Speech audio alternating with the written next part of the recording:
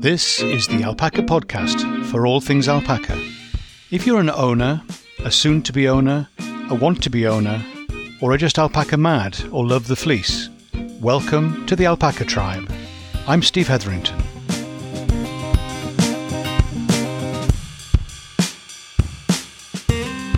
Hi, Steve here. Thanks for being on the journey with me on this latest episode of the Alpaca Tribe, the podcast for alpaca people. And that's you.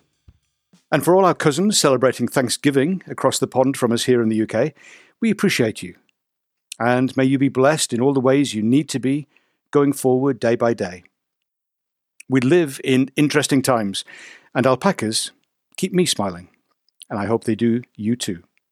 In this episode, I want to talk about how alpacas interact with other animals. Inquisitive by nature, tipping towards friendly when you play your cards right, they always have their predator antennae up and on alert, ready for the wind to change and engaging their breakaway skills of spit and kick, or if the threat demands it, the advance towards with purpose. You don't want to see that. Generally inquisitive wins out.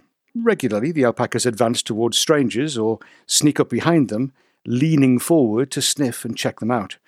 Of course, visitors sometimes misinterpret this for aggression, but it's not. If an alpaca advances with aggressive tendencies, you will know about it. The body language is completely different, and it's most unusual. We have Welsh Springer Spaniels. Over time, both sides have come to respect each other. A relatively early encounter with the males was particularly memorable. We were out walking the hillside and ended up by the field shelter with our dog and the alpacas. Because of food and general interest, the alpacas gathered and stood around, and in the midst of everything, had their attention on us rather than the dog. Holly, who took advantage and moved in closer for a sniff of Owen's back foot. Owen was the herd sire. That was a surprise to him, and he took offence. But without panic, he turned his head slightly to keep an eye on Holly the dog, and repositioned himself, and then kicked her in the ribs, squarely, smartly, very definitely. I could have expected an instant lash-out, but this was something else. Very deliberate, very precise, and with the intent, I believe, of teaching the dog a lesson, some manners, if you like.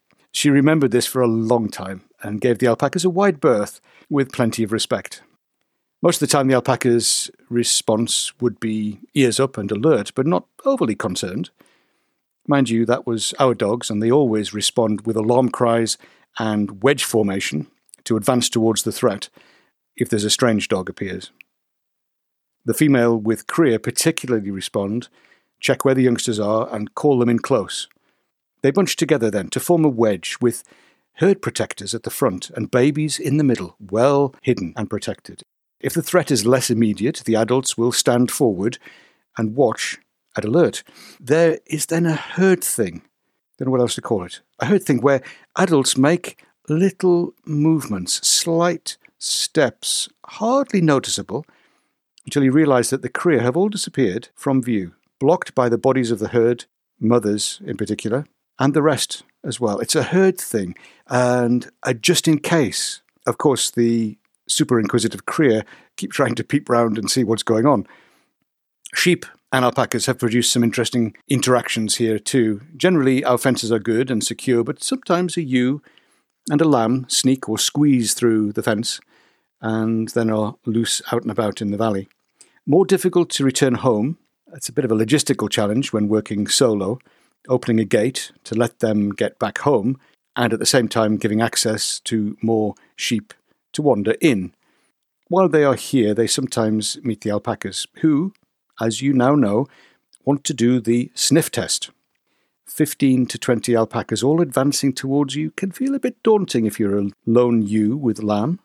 If the sheep runs, the alpacas sometimes do too, following on, which produces a chase scenario. And I thought they were supposed to protect them. As with anything new, adjustment is not instantaneous, but takes a bit of time to acclimatise, becoming familiar, and to assess the threat level. After a while, they do tend to settle nearby. If we had sheep as well, I'm sure they would be absolutely fine, and I'm sure they would get used to this. This was demonstrated by a bold ewe with attitude who heard the alpaca feed being put out in the troughs and came running to join in. As accepted as anyone is when there is food to compete for, it was my chasing the ewe off rather than the alpacas. Unfortunately, with my biased eyes, I tend to view sheep as parasite factories on legs, so I'm never too keen to have them around if I don't know their health status. Cats. Cats are different again. No, I mean in the way the alpacas react. I do know there's a difference between a cat and an alpaca. But now you come to mention it, there are some strong similarities. Friendly, but always on their terms. Induced ovulators, which also includes rabbits, ferrets and camels, and of course alpacas. They watch you with their ears while looking the other way. And they purr. Sorry, not really. I just made that up. The alpacas hum. We had a little cat.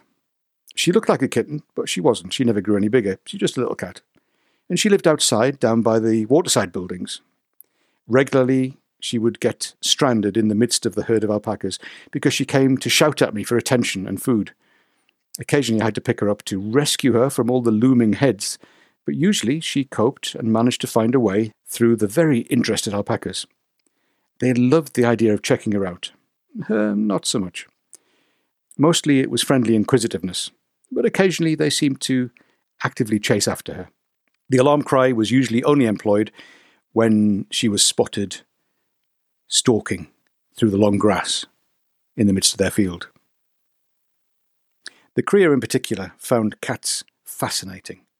When young, it is anything that moves that needs investigating. Later, mischief starts to come into play. This was true of the chickens we had running with the alpacas. Cria would inevitably move towards the chickens, who would move away, which made the alpaca follow faster, and the chickens moved away faster. As the cria got older, it became more of a game, until it reached the point that they were not satisfied until they made her squawk. The grey wagtails, down by the lake, received the same interest and over-attention, but they're quicker to dart away, but then tease the cria with their bobbing and tail wagging. Geese, well, they're good at teaching some respect. It is amazing what a good hiss can do for changing a cria's mind about the game they wanted to play. Their natural guarding and protective behaviour and the tendency to absorb other species into the herd protectorate makes alpacas great flock guards. But it takes careful introduction, and some are better than others. However, there is the natural tendency. I think it's another thing where it's a herd thing, where the protection comes particularly from a group of alpacas, more than just a couple. With larger animals such as horses and cattle, all things are possible, and they may well get used to each other. But personally, I would exercise a fair degree of caution before mixing them. I know of a horse owner who added in alpacas that were injured by a deliberate kick from the horse. Cattle tend to get quite excited or even panicked by alpacas.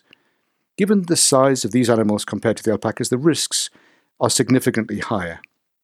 Wisdom, patience, and an alternative solution for housing and grazing are required. It may not work out. If in doubt, don't is a good starting place. If you have other experience, I'd love to hear from you. Do let me know. Naturally inquisitive, yeah. Gregarious, maybe not. Friendly, on their terms, definitely.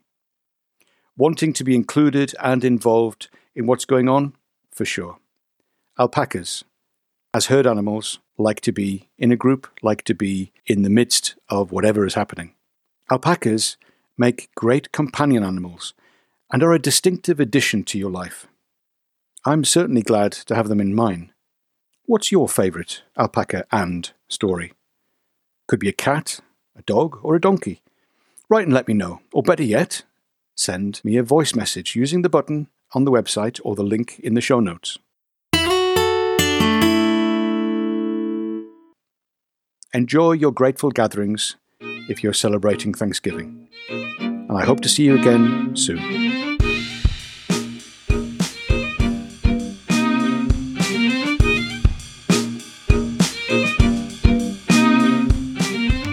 This is the Alpaca Tribe, and I'm Steve Hetherington.